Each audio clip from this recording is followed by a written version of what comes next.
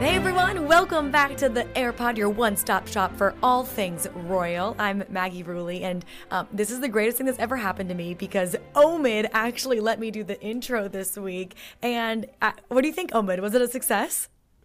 Listen, this is coming How'd from I someone do? that literally leads half of the top stories coming out of ABC News in Europe. I think you're fine. But this is what makes me nervous. Maybe I should do it again. Hey everyone, and welcome to the AirPod. Was that better? Now you're showing me up. Welcome to the AirPod. Welcome back, everyone. It's good to be with you. It's Friday. That means we've got a whole new list of royal news and analysis to get through this week. And just as the week started out, Maggie, I kind of felt like there may not be much going on. And as usual, I was proven completely wrong. This episode, we're going to be delving deep into the annual financial report from Buckingham Palace, which, listen, sounds very boring from the outside, but inside, a lot of gems buried, a lot of things to talk about. It's obviously a very controversial report because, of course, much of this money comes from the British taxpayer to support the royals and their professional endeavours. So we'll be talking about that. Of course, Harry and Meghan found themselves in their own controversy this week when the British press got sort of stirred up into a tizzy, I would say, over their comments on the upcoming US election. We'll be talking about that and hearing those comments for ourselves. And later on, we'll be looking at Prince Charles and Prince William, both of whom have launched landmark climate change-based projects in the world of television.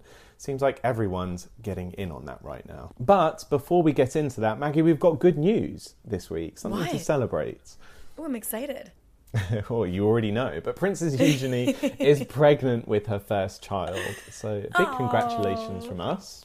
Major congratulations. It was exciting when I saw that headline, another royal baby. Absolutely. Due quite soon by the looks of it. We had the statement from Buckingham Palace just before we started to record this show. They say Her Royal Highness Princess Eugenie and Mr. Jack Brooksbank are very pleased to announce that they're expecting a baby in early 2021. And they say that the couple have They say the couple have shared the news with the Queen and Prince Philip, who are both delighted with the news. Oh, that's great. I like, a little bit of happiness during this time where we're not getting quite so much to celebrate. So that's awesome. Exactly. It's part of the pandemic baby boom, I would say. I have so many friends that have been telling me they're pregnant now. She's going to be part of the baby boom. I think it's the first of many, Omid. And it was sweet. Eugenie shared the news herself on her Instagram account. She said, Jack and I are so excited for early 2021, alongside the baby emoji. And it was a picture of both of them holding a pair of little teddy bear shaped baby really slippers, sweet. Which was very cute. I have to say, those little slippers did an awe for me when I saw that pop up on Instagram. Absolutely. Kind of reminded me of when we had one of those first pictures of Archie from the Sussexes on their Instagram account. It was his little foot. You got to imagine how much pressure and planning goes into a baby announcement these days on Instagram for a member of the royal family. It's not your typical, let me just post a photo of my bump and call it a day. I'm sure that had, a lot of people analyzing what it was going to look like. Exactly. I am still waiting for the day that we have our first royal TikTok account. I think it's got to happen at some point. Who would be the first? I hope it's the Queen. Listen, if Eugenie is listening, that is the best place to do a gender reveal. I'm all for it.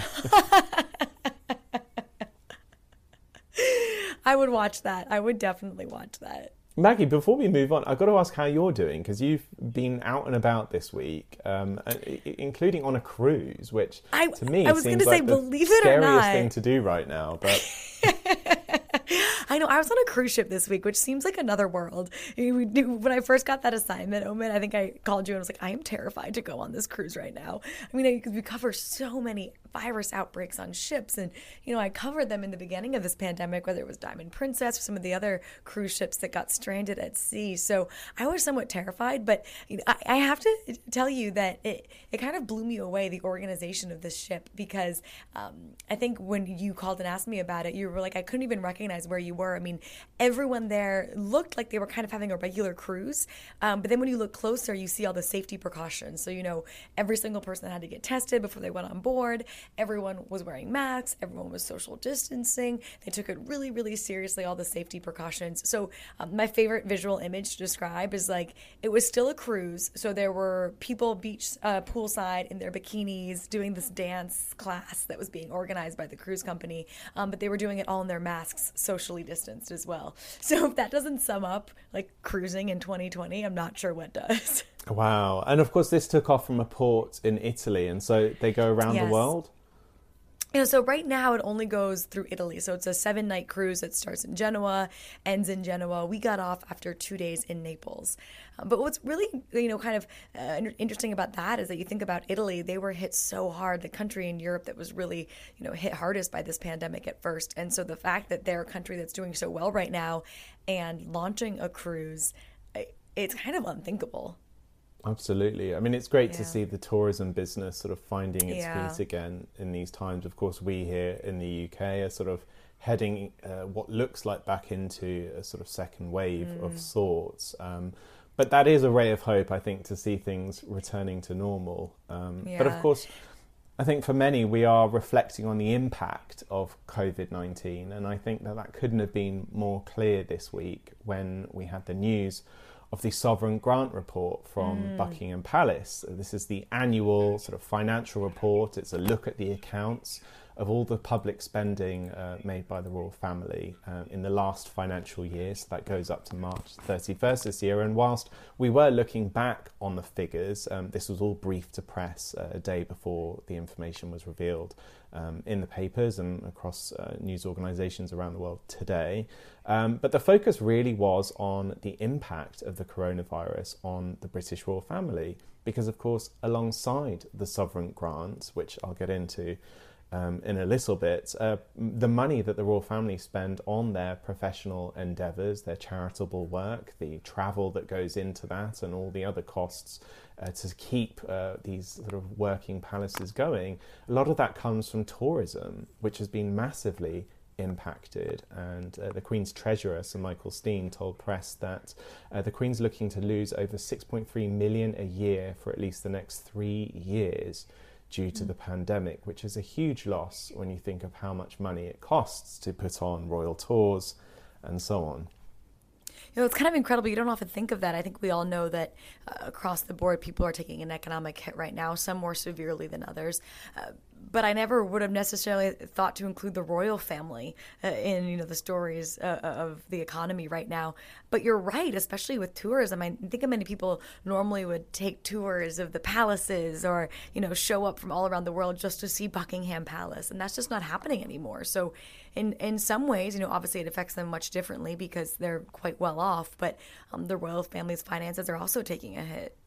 Absolutely. Well, of course, the Queen, as she long has, continues to receive the same $110 million from the sovereign grant, and that will continue next year despite the loss in profits. The British government will actually top up any losses to ensure that she and the family receive the same amount, and that money goes towards official duties and the ongoing refurbishment of Buckingham Palace, which is coming up to close to, I think, $500 million in costs. Wow. So this public allowance, what is the sovereign grant? I hear many people asking, and I have questioned it myself many times in the past. I'm one of those people asking. I was like, Omid, explain this to me. It's made up of profits from the Crown Estate, which is the property empire that the Queen doesn't technically own, but sort of belongs to the royal family. A percentage of those profits goes back to the royal family. The rest go to the government, and then the British taxpayer also contributes to that, and that is how we find that sum of £86.3 million or $110 million that the Queen gets. And the Queen typically supplements the sovereign grant with income from the Royal Collection Trust, and the Royal Collection Trust looks after the occupied palaces in the UK and is in charge for the tourism that comes with that. So now, unfortunately, the RCT has had quite a difficult year, as many have, due to the pandemic in the world of tourism, and many redundancies have already taken place within that sort of department of the royal household. But the royal family do say that they are not going to ask for extra funding and are looking at their own ways to manage the impact through their own efforts and efficiencies. So that's a real sort of purse tightening at the end of Buckingham Palace, which I think is exactly what the nation needs to hear right now, because it would look really bad if they were asking for more.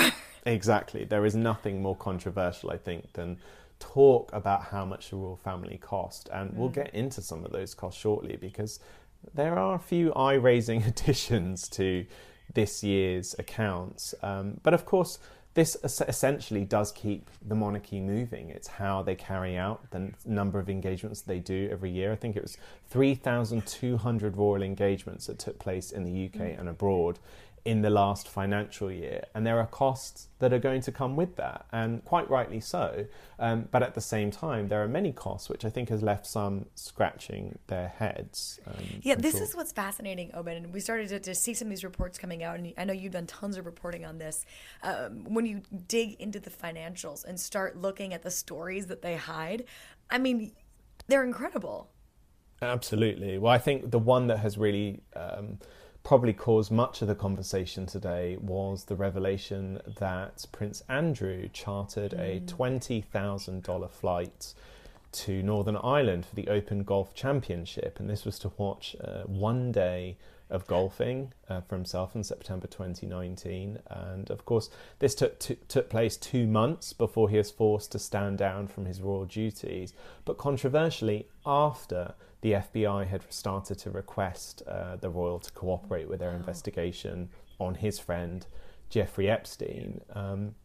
Now, Palace source refused to sort of be drawn into a deep discussion about this, but did say that this was the only way they could have got Andrew to the golf club for the one-day engagement, and that he was a patron of that golf club at the time. But the question, I guess, to be asked is, you know, it goes back to the conversations that we already have about Prince Andrew, was that the support that he did receive up until the public put a pressure on for him to step down from his royal duties after that disastrous Newsnight interview about his relationship with Jeffrey Epstein. We had a trip to Rome for Princess Anne costing, again, $20,000 to charter a private jet so she could watch a rugby match. And now this is despite dozens of commercial flights being available that day. So I think there are some things here that people have very much a right to ask whether these were actually necessary spends. You know, at a time when we really are thinking about our own finances and the British taxpayer more so than anyone, I think it's well within their reasons to ask such a question. Well, you make a good point. I think there's probably always a lot of head scratching when this report comes out, because, you know, I'm sure every year there's these what seem like outlandish expenses that pop up. But this year in particular, when you do have so many people that are struggling just to make ends meet and make next month's rent, and then all of a sudden they find out their taxpayer money is going to send someone to a rugby match, I mean, that's going to cause some questions. And then on top of that, you find out, you know, who that person is. If you're talking about sending Prince Andrew somewhere, and after all of the allegations that he has been thrown his way, after all the controversy that surrounded him, the fact that, you know, he's been called out by the royal family, it seems kind of ridiculous that he's still being able to spend so much money that taxpayers are giving. Absolutely. Now, of course, a lot of the travel that members of the royal family does really is for a fantastic cause. Not only does it highlight many charitable organisations and initiatives, but it also puts the UK on a very important world stage. And we only need to look at, say, the success of William and Kate's 5-day trip to Pakistan. Now, the accounts do reveal that was almost $150,000 in travel. But when you look at the press that came with that, one can argue that it was money well spent. Equally, for the Sussexes, their 14-flight tour of Southern Africa, which took place over 10 days, was actually the most expensive royal trip last year, costing $312,000 in travel expenses. But again, you have to remember that this trip wasn't just for the Sussexes to promote their own work. It was also on the request of the British Foreign Office, just weeks really before a number of African nations signed a post-Brexit trade deal with the UK. So there's always this sort of soft politics that comes with trips like this. And, whilst the royals are technically picking up the costs, much of the time those trips do come at the request of the British government themselves.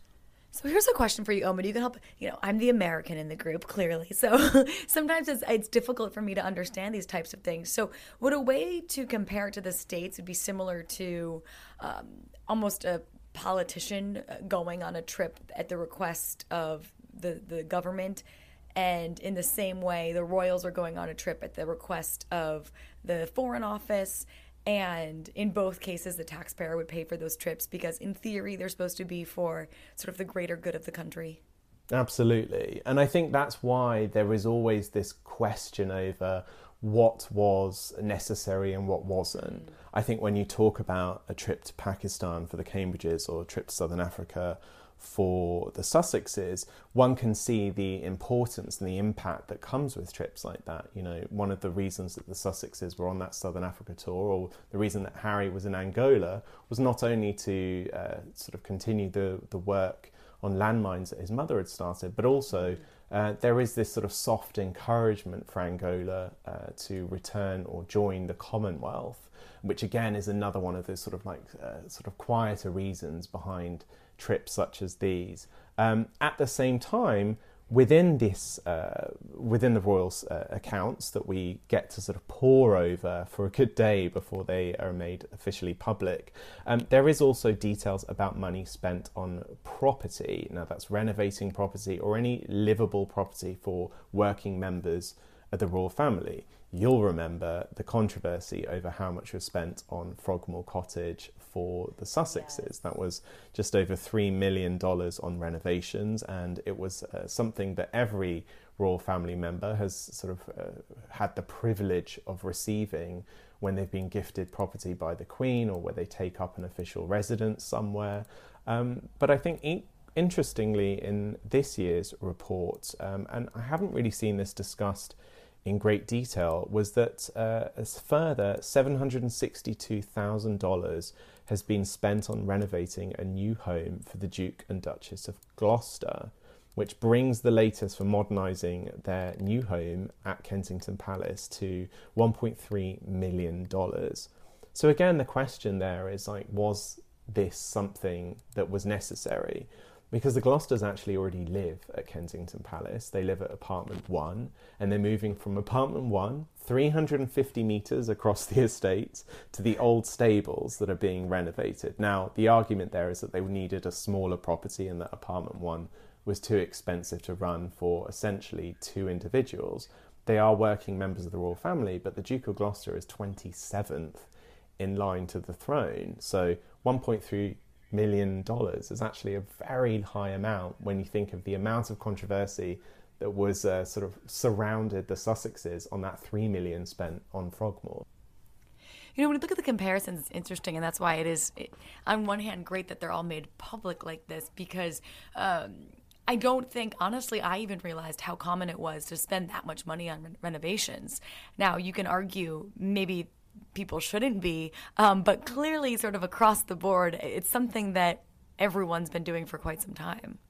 Are you telling me you can't relate to renovating your home for $1.3 Oh, I mean, in a dream world, I would love a couple million to renovate my flat. I would add an extension, a new balcony, blow out my kitchen wall, get a new fridge. Now, interestingly, this report covers accounts up to March 31st, but there are many things that are not included in there. And that includes any trips costing less than $19,000, which sounds acceptable, but actually when you look at the amount of trips that cost less than $19,000, we then have a grand total of $3.5 million worth of those trips. Oh, wow. So it's much harder, and this is helicopters, trains, chartered cars, etc.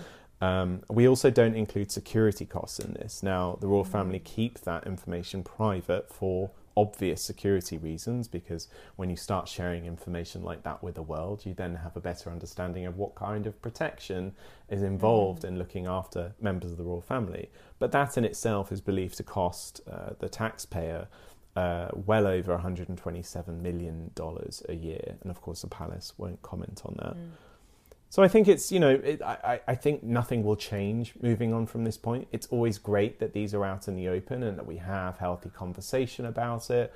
But I think it does put pressure on the royal family to constantly prove their relevancy and their worth. They're sort of fighting for that every year. It's also interesting. Yeah, it's interesting that there were fewer trips this year after coronavirus hit. So it's surprising that it's still so expensive. Oh, or wait, will those trips be counted next year? I'm just realizing my year math might be off. March 31st it covers. So we were just going into the lockdown at that point. In fact, it does include a trip that Prince Charles took from the England to Scotland just before going into lockdown. But yes, I think that's one thing that is worth taking into account is although this period will see them lose a number of... I think it's one thing to take into account is that although they will lose money from this sharp decline of tourism due to the pandemic, we also don't see royals moving around in the way that they are. There are no royal tours on the horizon. There is nothing Zoom scheduled. calls are pretty cheap. Exactly. As we've been talking about for the past few months, every engagement has either been very local or it's been over Zoom, and I don't think that will change for some time. So there are ways to recoup that, and I wonder if then we may have conversations about whether it's worth sticking to that kind of working model moving forward and really only spending money on travel when absolutely essential. Probably for them and for a lot of companies might be feeling that way. Yes, tightening the purse strings across the board. Now, after the break, we'll be talking about the Sussexes and their comments on the upcoming US election and why the UK press found a few problems with those. Welcome back. Well, we're just 5 weeks away from the 2020 election, and we've become no strangers to seeing the Duchess of Sussex using her platform to implore her fans to vote. But this week, we also saw Prince Harry join the conversation as we head closer to the election, making his first comments about some of the important things to bear in mind as people sort of approach casting their ballot this year. Now, this was the first time that Harry has really ever spoken about an election of any sort, but interestingly, he was doing this in the US, and these comments took place on the Time 100 TV special, which aired on ABC, and as alumni of the Time 100 list, they were able to give a special message to those being honoured this year, but also to those thinking about the upcoming election. We're just 6 weeks out from Election Day, and today is National Voter Registration Day. Every 4 years, we are told the same thing, that this is the most important election of our lifetime. But this one is. When we vote, our values are put into action and our voices are heard. Your voice is a reminder that you matter, because you do, and you deserve to be heard. This election, I'm not going to be able to vote here in the US. But many of you may not know that I haven't been able to vote in the UK my entire life. As we approach this November, it's vital that we reject hate speech, misinformation, and online negativity. So as we work to reimagine the world around us, let's challenge ourselves to build communities of compassion. Tonight reminds us of how important it is to watch out for each other, to care for each other, and to inspire each other. We are incredibly proud to join you in this historic moment in time.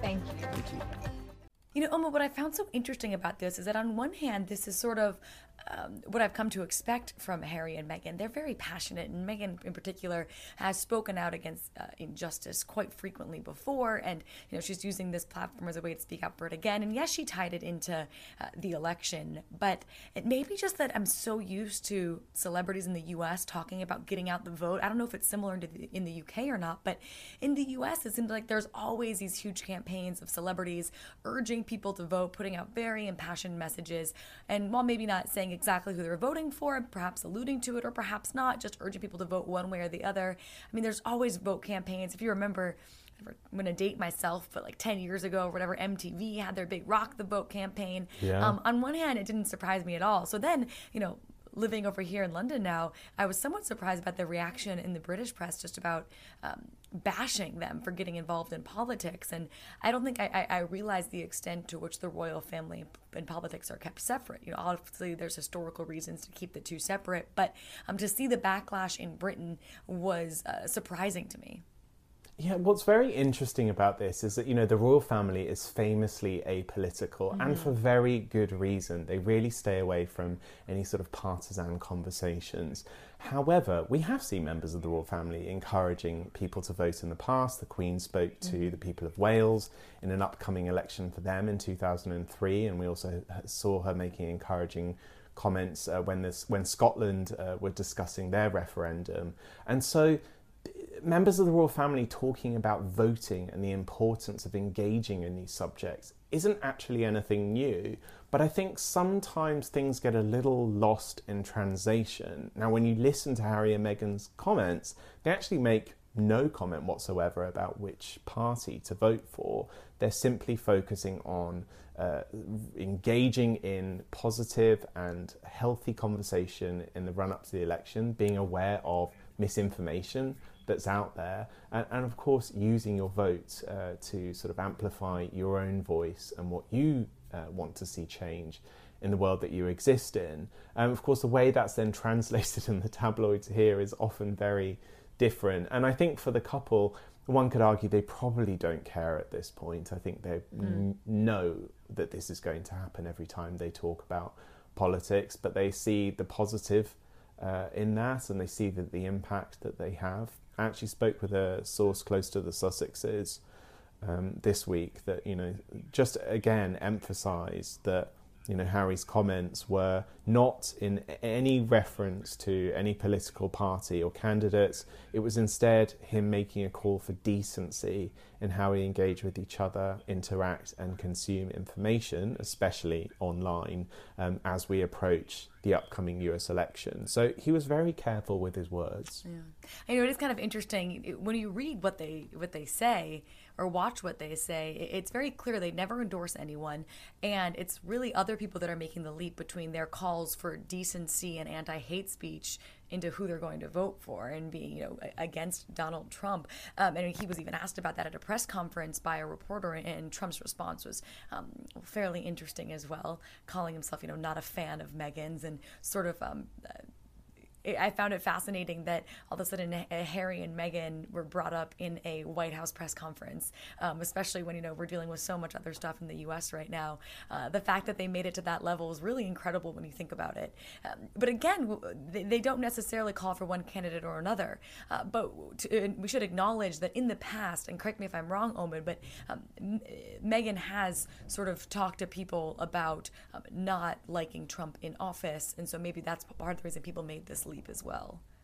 Yeah, I think, you know, one can't ignore comments made by Meghan in the past.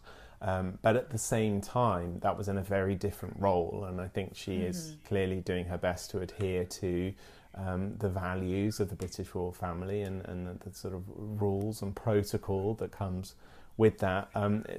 I laugh when you mention Trump's comments on this because, of course, the question was brought up by a reporter at a British tabloid who themselves had made the suggestion that they were encouraging people to vote for Biden. And, of course, it led to an answer that was very, very predictable. Prince Harry and Meghan Markle chimed in on the U.S. election and essentially encouraged people to vote for Joe Biden. I want to get your reaction to that. I'm not a fan of hers, and I would say this, and she probably has heard that, but I wish a lot of luck to Harry, because he's going to need it. Maybe we'll just let it speak for itself, let it hang out there.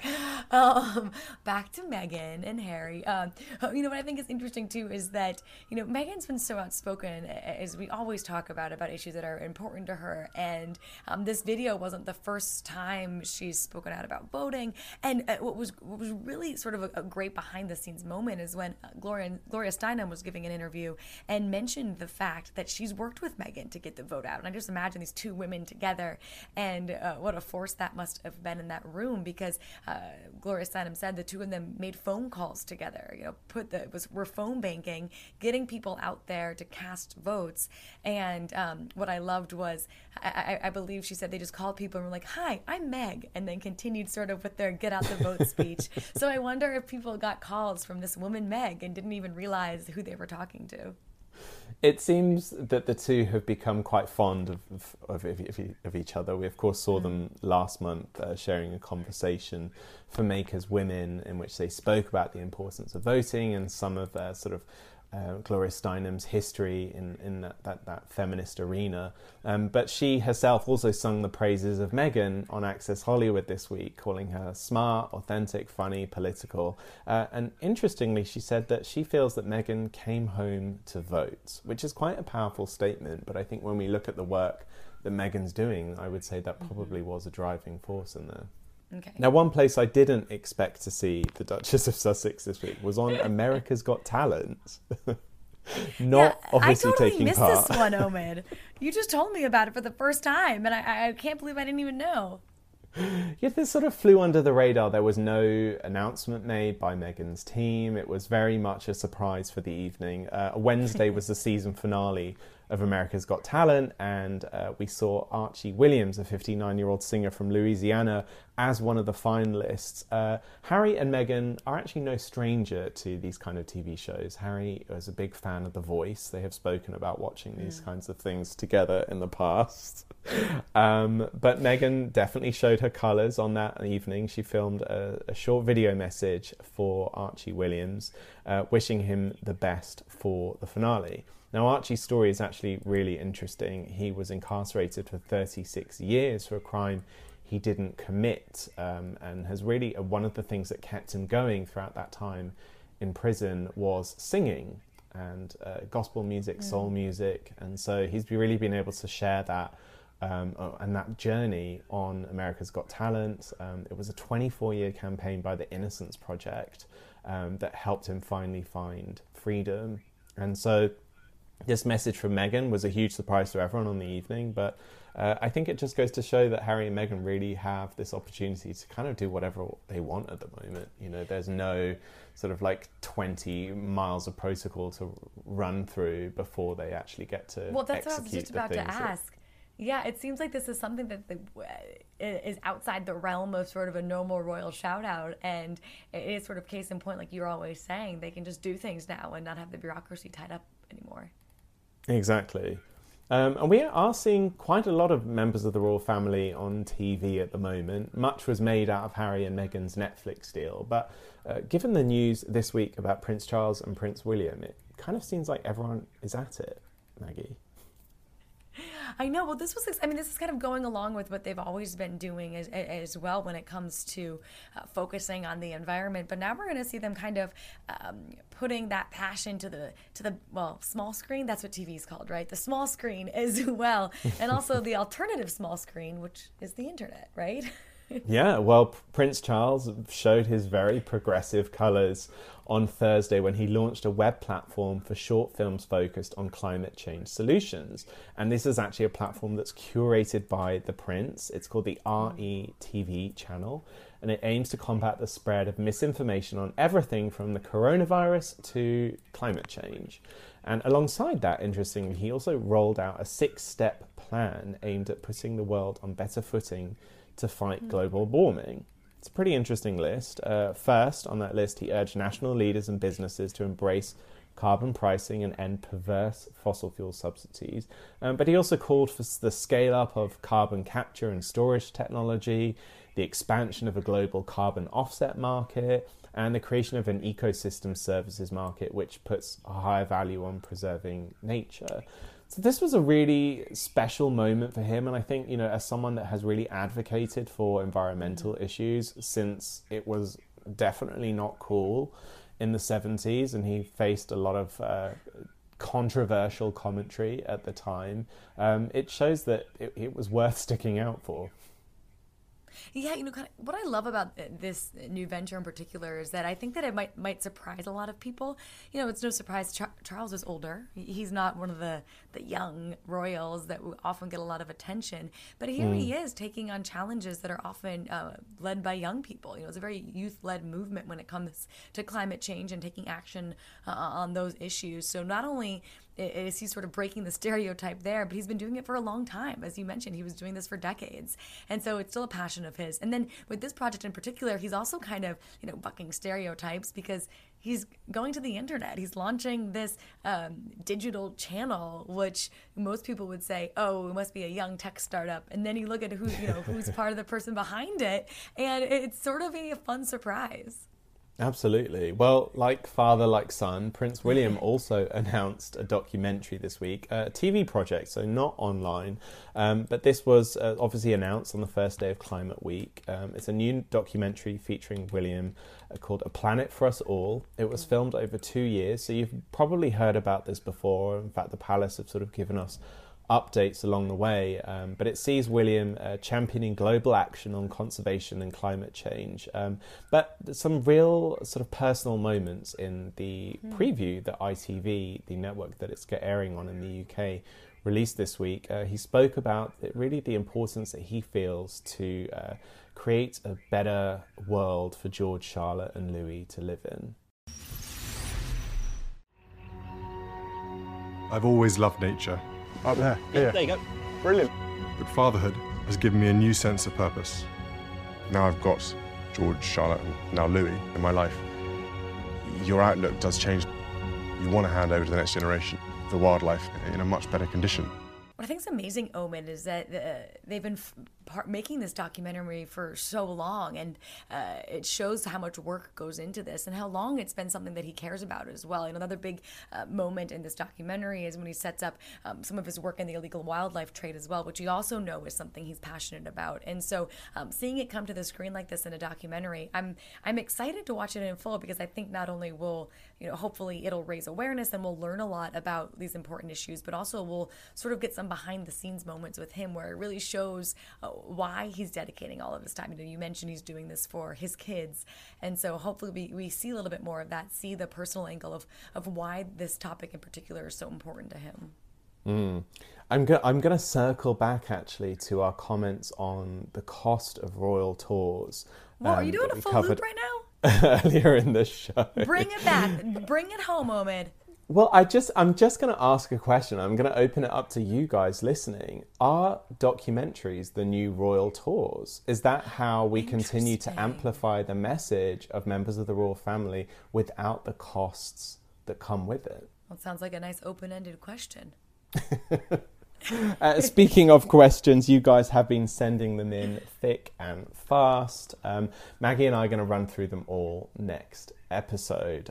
So if you do have any burning royal questions, send them over to myself at Scobie or at Maggie Rooley on Twitter. Just use the hashtag #TheAirPod and we'll definitely add it to the list. Maggie, it's the end of another week. Oh, it's always a pleasure and a hoot getting to catch up with you, Omid. I told you to put your American hat on for our vote talk this week. You can take it off now. How did I do? America! Put my cowgirl hat on. I think you're a really woman embrace of the my world, roots, Maggie. Omid. You're a woman of the world. I'm authentic. Well, All give right, my love guys. to Yoshi. Thanks for joining us again this week. Take care of yourselves and each other, and we'll see you next Friday.